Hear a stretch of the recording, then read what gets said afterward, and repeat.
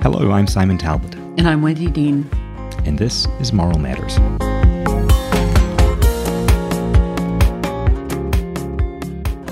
So today we're going to be speaking with Deborah Morris, and she is a clinical psychologist who works with vulnerable populations in the area of trauma research in the UK.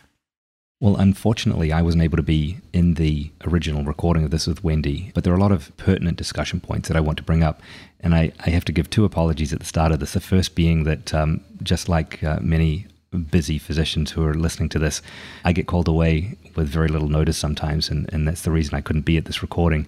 The second is there's somebody using a backhoe just outside the window here, and no matter how hard we tried to avoid the beeping, you are going to hear a little bit of beeping of it backing up intermittently during this recording, so I apologize. Just keeping it real.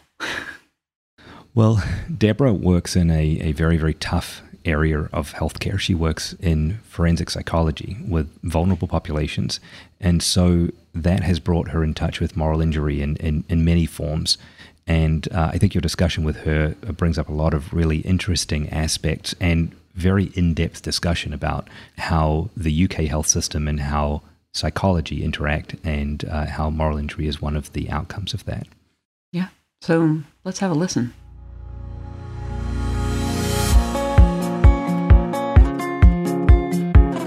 Deborah Morris, I'm so glad to have you here with us on the podcast. We've been talking back and forth for the past year, I think, almost, about moral injury. And it's really interesting to have your perspective as somebody from a different healthcare system.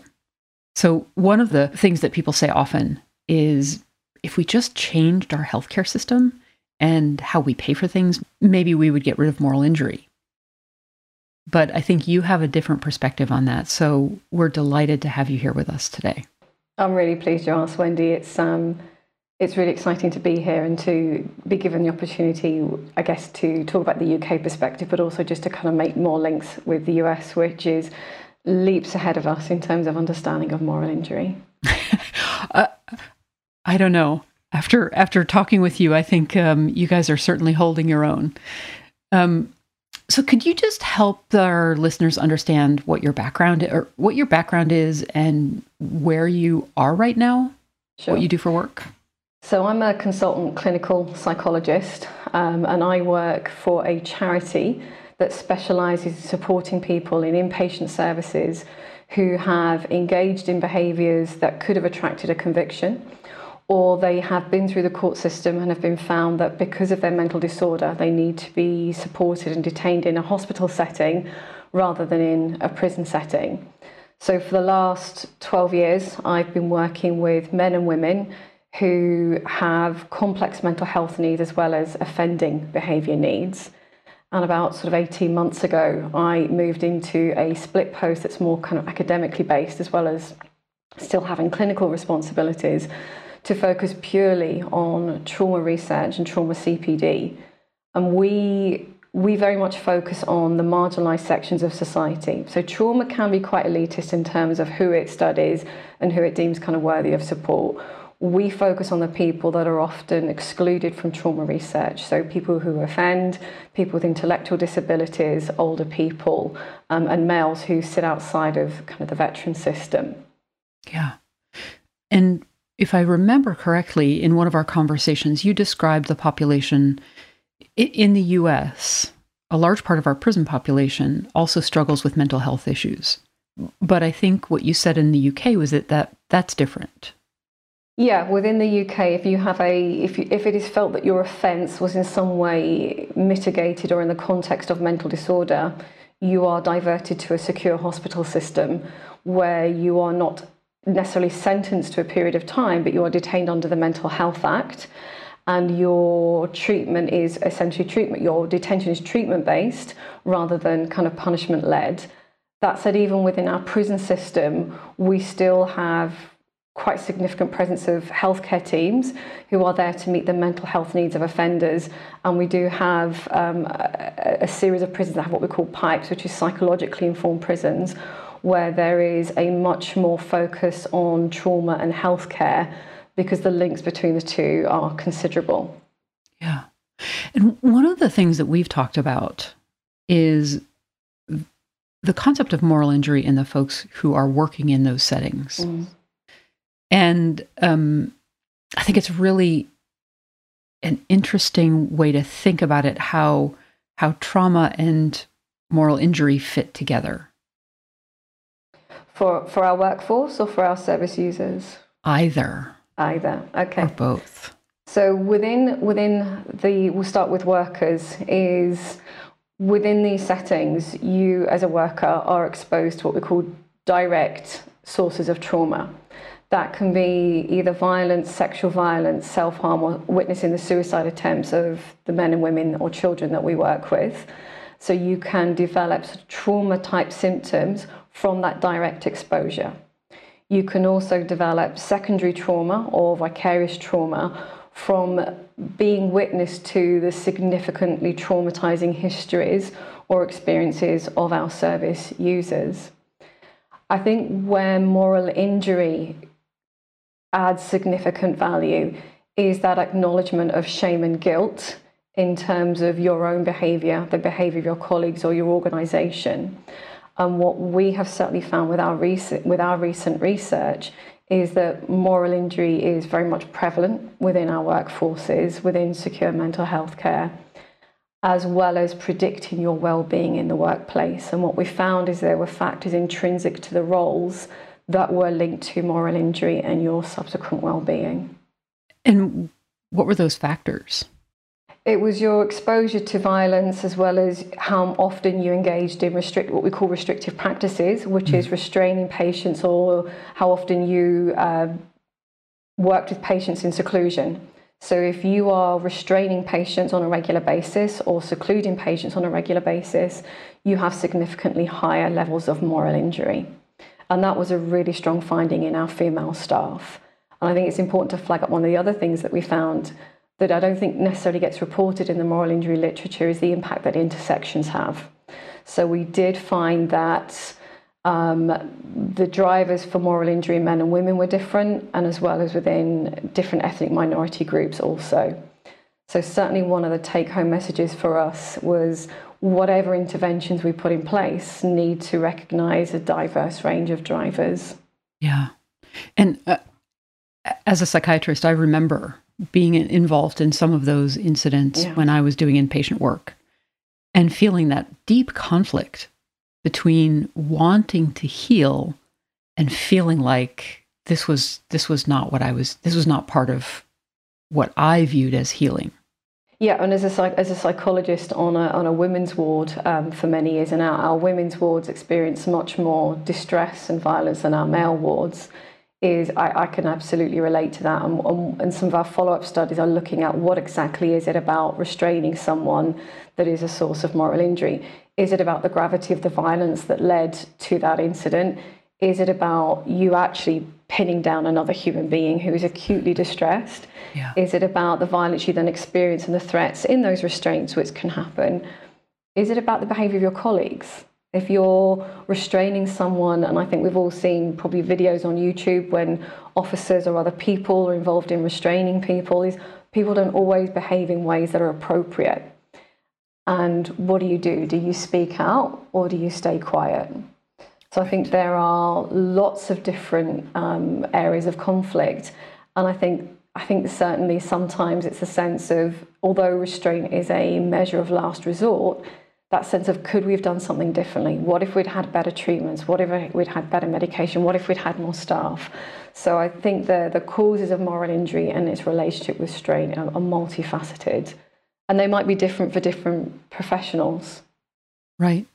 Or what if I knew that there was something different to do, but I didn't have the agency to speak up? Sure. And certainly, yeah, we also found a relationship between people's confidence to speak up and their, social support and also their sense of moral injury. So that ability to feel that you have a voice and the confidence to speak out, I think, is a huge factor within that also. I think related to that, restraint is quite rightly heavily regulated within the UK, and there is an awful lot of quite appropriate scrutiny. At the same time, those staff often feel very much victimized. They're kind of concerned about the repercussions if a restraint is required. Sure. So at the same time, you've got that sort of external source of, I'm going to have to fill out a bunch of forms, and if I don't fill out the bunch of forms right, then that's also going to be a source of conflict. So even after the restraint, there is the sources of conflict around the degree of paperwork, the scrutiny of the paperwork. The paperwork's appropriate. It's still, though, a source of distress, and it takes you away from patient care. So there is lots of factors that are probably in that process that contribute to that relationship. Plus, It's really hard to sit and restrain someone who you do have a therapeutic or professional relationship with, and then maintain that afterwards. Right. That's so true. So one of the things that you are very clear about is that there's sort of primary trauma, secondary trauma, and then you talk about moral injury as a separate entity. Mm. And so one of the questions that we get not infrequently is, how are those linked together? And, oh, by the way, how does depression factor into all of this? Yeah. And from our perspective, they're very different entities. They may be comorbid with each other, they may co-occur, but that doesn't mean that one is causative of the other or the same thing. Mm. Does that follow what you have seen, or are you seeing different? I think I would argue the same, that they can sit alongside each other. I guess it's like if you think of that kind of classic Venn diagram of, you've got PTSD on one side, moral injury on the other, and you've got that kind of space in the middle. And it's quite possible to experience primary or secondary trauma without having a resulting moral injury. And I think it's that key relationship of shame and guilt that is what sort of delineates them from each other. And certainly in terms of in our staff groups, but also in our service users, where moral injury is not overly, well, it's not particularly investigated, though we do have quite a large study underway exploring that, is the acknowledgement of shame and guilt as the factor that's key in separating it from PTSD. Mm. That's really interesting. So I think your situation in St. Andrews is interesting in the context of the UK health system. Mm-hmm. And I think it would be really interesting for our listeners to understand how you fit and how you're separate from the NHS, or how you're related to the NHS. Sure. So I think there's often a perception in the UK that all healthcare is provided within the National Health Service, and certainly in terms of physical healthcare, that is predominantly the case.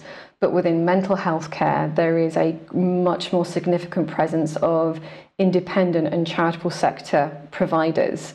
So we would be primarily funded from the NHS, in that 99% of our patients would come from NHS and NHS funding sources. But the NHS, for whatever reason, is not able to support those individuals. Sometimes it's to do with the complexity of need. Sometimes it's to do with the very kind of specialist nature of that population or the care that they require. So we sit alongside the NHS. Our patients are NHS. Our funding is NHS.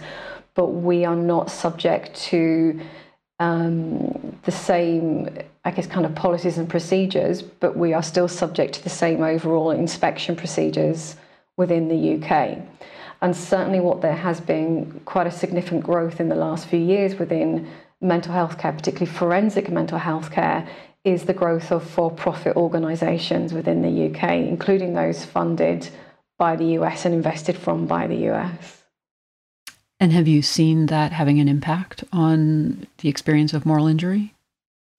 Within independent healthcare, that's a really difficult one to answer. I'm not aware of any research that's looked at moral injury in independent healthcare, but certainly there is an argument for it being a source of moral injury in terms of gaining profit from other people's distress.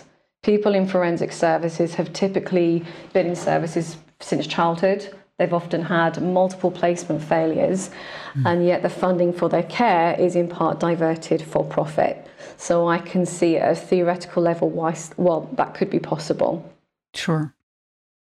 You also had an interesting perspective on St. Andrews and its history when we were talking before the podcast started, and I thought it was really pertinent to this idea of how St. Andrews sits within the NHS or within your healthcare system. So the charity, and I'm sure people who are sort of better historians of the charity than I would probably be aghast at my simple history of St Andrews, but it's roughly kind of 180, 182 years old. And it started off with one building, essentially an old-fashioned asylum that was funded for entirely from local money. So local landowners, local benefactors, they funded the building of St Andrews, coming up to 200 years ago. When the NHS was formed, the trustees and the board elected to remain independent. So not for profit, so there is no profit, we don't have shareholders, we don't have money we have to return to any source. It's ploughed back into service user care or research or medical education. We're also a teaching hospital as well as being a provider of direct healthcare services. And I think that sort of semi-independent status from the NHS can work in our favour in the sense that we are not tied down by the bureaucracy that can come with the NHS. I mean, the NHS is a significant source of national pride, and it is the biggest employer in the UK. I don't know if you're aware of that in the States. It's 1.5 million people are employed by the NHS, and I think globally it's the 5th largest employer in the world. So wow. It is a massive source of national pride. But what comes with large organisations is bureaucracy. And one of the things that we are able to do here with less process is innovate, particularly kind of around research. So such as setting up the Developmental and Trauma Centre that I lead that was very much supported by our leadership. And I think again sitting outside of the NHS is our leadership, I think, have slightly more freedom to be innovative around these sorts of areas. And our leadership have been incredibly supportive about acknowledging moral injury, but also taking the first steps to try and address it in many different ways. Yeah, so that's really interesting. It sounds like you have a bit more autonomy or ability to adapt. But also, can you tell me how your leadership is looking at solutions? So there's a number of different sort of initiatives and directives. On the one hand, we have a staff trauma support service, and that's run by Dr. Annette Greenwood. And that is a support service purely for staff who experience trauma from whatever source within the workplace, or if there's a significant trauma outside of the workplace. That service has been extended, not, I would say, as a result necessarily of the pandemic, but just generally increased recognition of the need to support staff. We also have a large charity-wide initiative rolling out what we call compassion-focused staff support, which is an initiative based on compassionate approaches. And that is a dedicated staff space for reflective practice and support that seeks to increase compassion towards self and others, and also from others. So the three flows of compassion. And we have a dedicated consultant, compassion-focused therapist, Dr. Kate Lucre, who comes in every week to support staff. So staff go through a day of training to help them understand the language and the concepts, and to develop some of the basic skills around being compassionate to yourself and allowing others to be compassionate towards you and you to be compassionate to others. And that is a charity-wide trial that is currently ongoing, and that is directly to try and reduce moral injury, and it's particularly its relationship with compassion. Yeah, that's fascinating. So one of the things that we found here is that a lot of our clinicians struggle with the sort of the bureaucratic hurdles that get put up in large healthcare systems.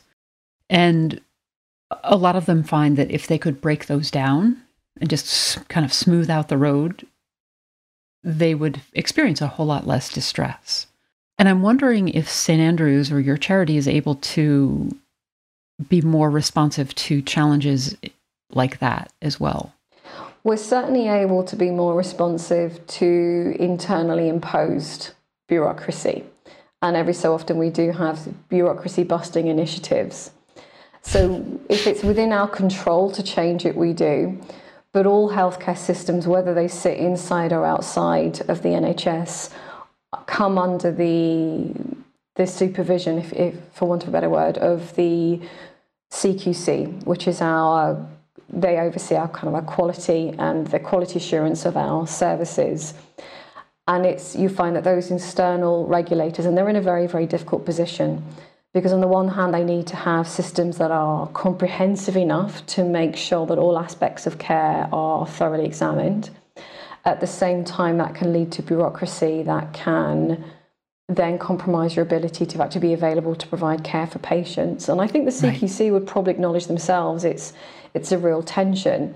I guess a layer above that, which we cannot avoid within the UK, is, I'm sure you have this in the States, and that's kind of target-driven cultures of certain sort of benchmarks and certain information that needs to be reported, or certain sort of outcome measures that need to be reported. So again, if it's in our control to remove them, to reduce hurdles, we have a leadership that is absolutely sympathetic, but balancing that against not compromising quality. The layers that come from the NHS and the CQC are largely out of our control to kind of look at. And I think within healthcare, I would agree that there are external pressures, regulatory and funding, that contribute to moral injury.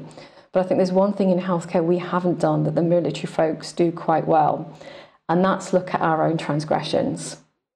So whereas you talk to kind of returning soldiers, and I've had some limited work with veterans, they will acknowledge that they have done things that are not out there. They, in the theatre of war, that looked okay, but outside of it, they kind of struggle with. Within healthcare at moral injury, it still feels sometimes that we are externalising the sources of moral injury without necessarily acknowledging our own contributions. And my concern with that is shame and guilt are still the elephants in the room. Right. So I think in some ways there is a risk that we could collude by looking consistently for external sources of moral injury without questioning in ourselves. I wrote a care plan that led to someone being secluded for 9 months. How do I feel about that? Well, actually, that's too painful to think about. So instead, I'm going to focus on the fact that I have to do a lot of paperwork associated with it. So I do recognise that the bureaucracy is a significant source. I also wonder if sometimes it's also a way of avoiding looking at our own, what we bring to moral injury in itself. And that's where I think looking at moral injury within forensic settings provides a good arena to ask those questions, because there are constant need to reflect on your own behaviour and your own choices that are probably not as readily available as they are in other areas that allow for those sorts of reflections. Right. It feels like that meta discussion of the moral injury within the moral injury. Yeah. How can I continue to work in this system that I feel complicit in creating? Yeah. Yeah. Yeah. And where's the place that I can break that cycle? Sure. But certainly within forensics, because forensics is such a challenging area, the clinicians that work within it tend to be highly skilled, highly resilient, and very, very highly trained. We have a lot of training thrown at us. Yeah. And I can certainly think of a few years ago being asked by nursing staff, do you think the victims of the crimes that these guys commit, do you think they get a consultant psychologist doing their PTSD work? Do you think they get that level of help? So I think in terms of kind of questioning your own choices as a clinician, do I think I'm right to work? Absolutely, I do. Can I see why other people would question that, and why it's useful to question in yourself? If I'm doing the PTSD work with someone who was sexually offended on that they've developed PTSD from their own sexual offence, that's also a potential source of moral injury. Right. If I'm working with people that have significantly harmed children so that they can get back out there, what if I make an error in a risk assessment and somebody goes on to reoffend? So within that, looking at our own sense of responsibility, and I do find the links between moral injury and obsessive compulsive disorder really fascinating, particularly within clinicians, and that sort of grandiose sense sometimes of responsibility that we hold. Mm-hmm. So I think that is certainly an area to look at in the future. But yeah, we also need to kind of look at what we bring, not just complicit in working in a system, but our own behaviour within those systems. Right. So one of the you mentioned the military, and one of the things that I got so much out of was the conference that you organized in March, mm-hmm. where you brought together experts from multiple different areas to talk about moral injury. Mm-hmm. And I would love for you to share with the listeners what your goal was and what the reasoning, the rationale was behind doing that conference. It was certainly a who's who of moral injury. There were some fantastic speakers.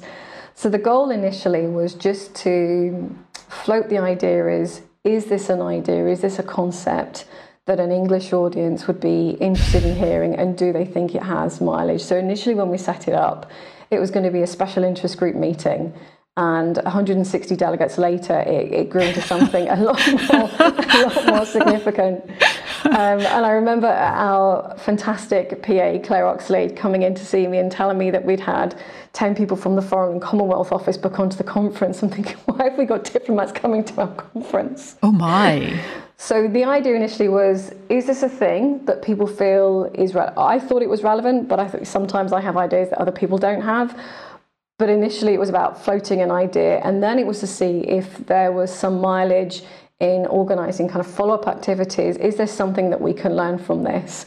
And I think what was most pleasing about that conference is when we looked at the conference feedback, aside from the fact that the speakers all got fantastic feedback, was 97% of people who attended said they would change their practice as a result of attending the conference. Wow. So that tells me the concepts that were discussed resonated with a very wide audience.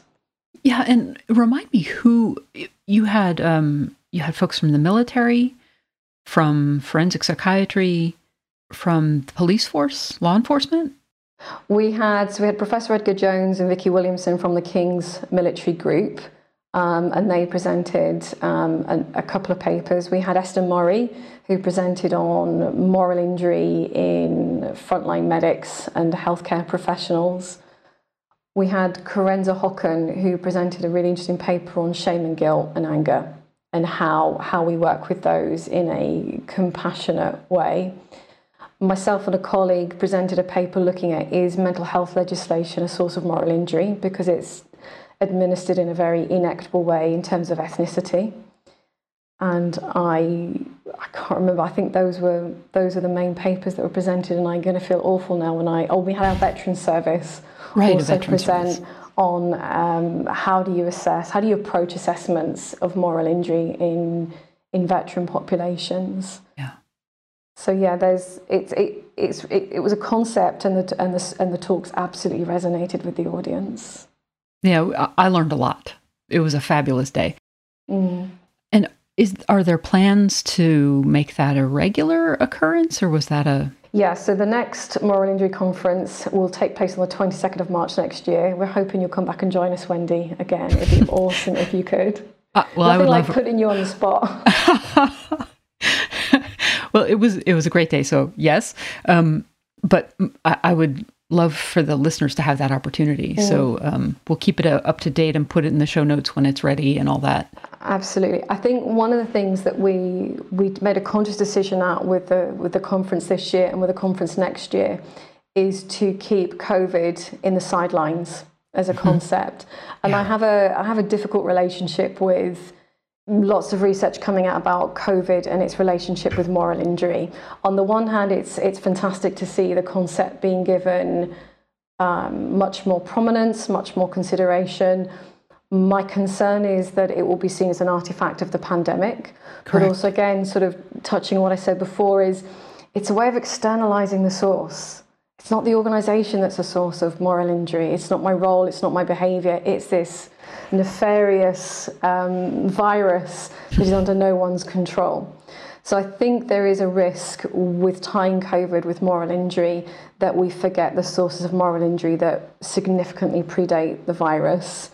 Right. And certainly in terms of our own research, which we're going to be submitting at the end of August, is there was absolutely no relationship between moral injury and the perception of the impact that COVID has had on you over the last year. There was as less significant a relationship as possible. So from our point of view, whilst COVID may have a relationship with your well-being, independently so does moral injury, and that's not going to go away with the pandemic. And thankfully our leadership have kind of bought into that, and they kind of recognise this is something that we need to commit to So the conference next year will be either COVID light touch or a COVID-free space, and it'll be focusing on naming some of the elephants in the room that we're still not naming with moral injury. Yeah, that's great. I couldn't agree more. I think COVID just kind of exposed what was already there. Yeah. It didn't create it. It just exposed it, and we didn't have an option but to stare at it. Yeah, I mean, it's got the potential to accelerate research. I think it's also got the potential to make research very niche and looking at sort of narrow concepts rather than the wider organisational concepts and factors that we know lead to moral injury. So it's, I have a kind of mixed feelings about that kind of research coming out. Right. There's a place for it, but it's not all of it. Absolutely. But certainly, I'm not sure what it's like in the States, but certainly in the UK, any research outside of military that's come out about COVID in the last sort of 18 months about moral injury has been really quite closely tied to COVID, rather than looking at kind of wider systemic factors that can contribute to that. So, yeah. Right. Well, I look forward to the work that you submit in August, seeing that, and then to continuing our conversations before the conference in March. This has been really fantastic, and you guys are doing amazing work. That's very kind, Wendy. We're well supported, and that makes a difference. I think that's sort of a message in terms of kind of tackling moral injury, is it has to come from the leadership down. Yeah, definitely. Well, thank you so much for joining us. This was super. Thank you.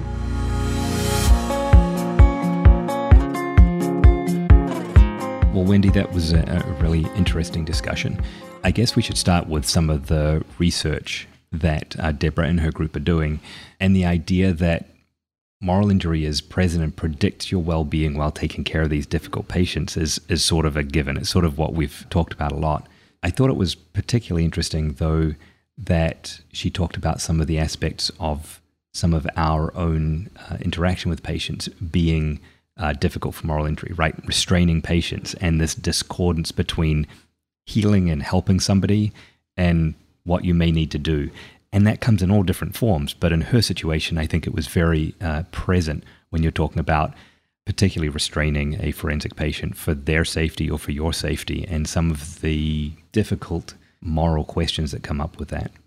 Yeah, I think there's nowhere probably in healthcare where that happens more consistently, except maybe in the emergency room it happens as often. Mm-hmm. But trying to have that balance in the moment of, am I helping? Am I hurting? How are my colleagues responding to this? Is it their own trauma that's informing it?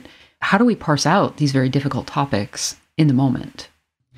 And I think it's a little bit more explicit in this area than often the types of moral injury we talk about. So we're often speaking about moral injury, which is, an EHR, making it hard for me to interact with the patient. I think one of the good things about research for Deborah is that it's kind of in your face when you're restraining a patient, that there are some tensions between you and what you're doing and what you're required to do as part of your job. Right, but that will help us clarify where the bright lines are, and then we can move from that to look at what the more nuanced situations might be. Precisely. Along those lines, another thing that she brought up that I thought was interesting is to try and clarify this area of research between PTSD and moral injury and where depression fits in. And she talks about a Venn diagram. And I think we've all sort of alluded to that in the past, but there is an awful lot of overlap, and there is an awful lot of confusion and conflation of some of these terms and some of these symptoms. And so, a huge part for her was talking about this idea of shame and guilt being a real premise of moral injury in her line of research. Yeah, and I think the important thing to keep in mind about that is that Occam's razor doesn't always have to apply, that sometimes there is more than one thing happening at a time. And sometimes it is moral injury and depression and secondary trauma. And that doesn't necessarily take away from any one of them. Mm-hmm, mm-hmm. I think it's a great point. I thought that was interesting talking to someone from the UK, because we often think that these things are sort of isolated to the health system that we're working in. Obviously, that's not the case. But one thing that Deborah talked about was the growth of for-profit mental health care in the United Kingdom. And that was something I wasn't really even aware of. But I found that fascinating that she used the concept of making profit from others' distress as being a sort of fundamental part of moral injury within the for-profit mental health care system. And frankly, in any for-profit healthcare system, making profit from someone else's distress has to impact you in some way. Yeah, for sure. For sure. I mean, it's troubling that we're exporting some of this condition. Right. At the same time, she also acknowledges that it exists even outside of that system.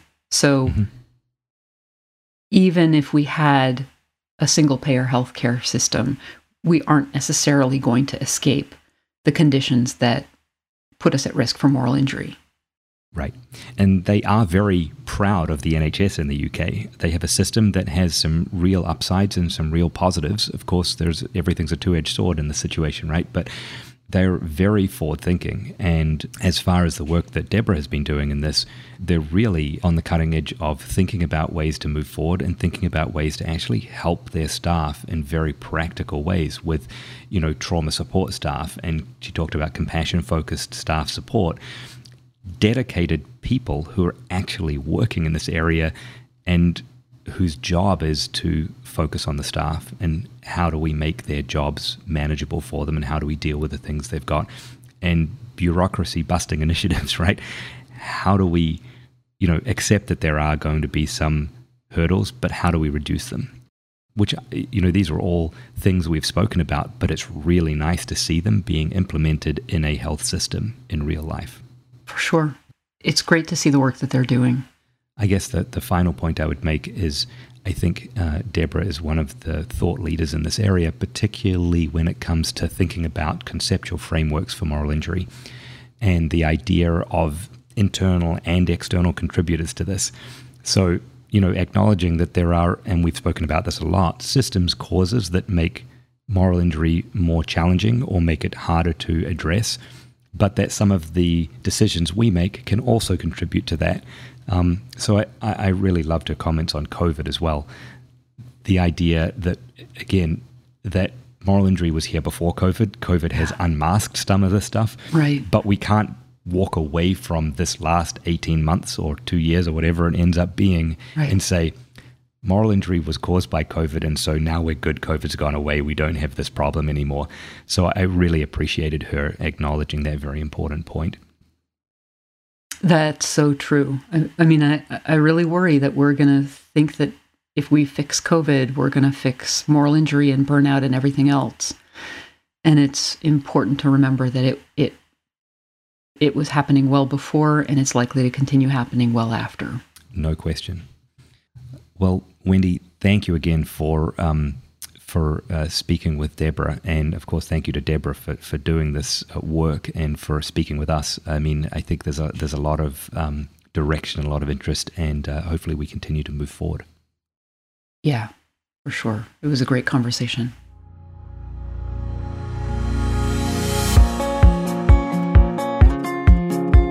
As always, thank you for joining us for Moral Matters. And if you want to continue the conversation, you can go to our website, fixmoralinjury.org, or find us on Facebook at Moral Injury of Healthcare, Instagram at Moral Injury, and Twitter at WDMD and Simon Talbot MD and at FixMoralInjury.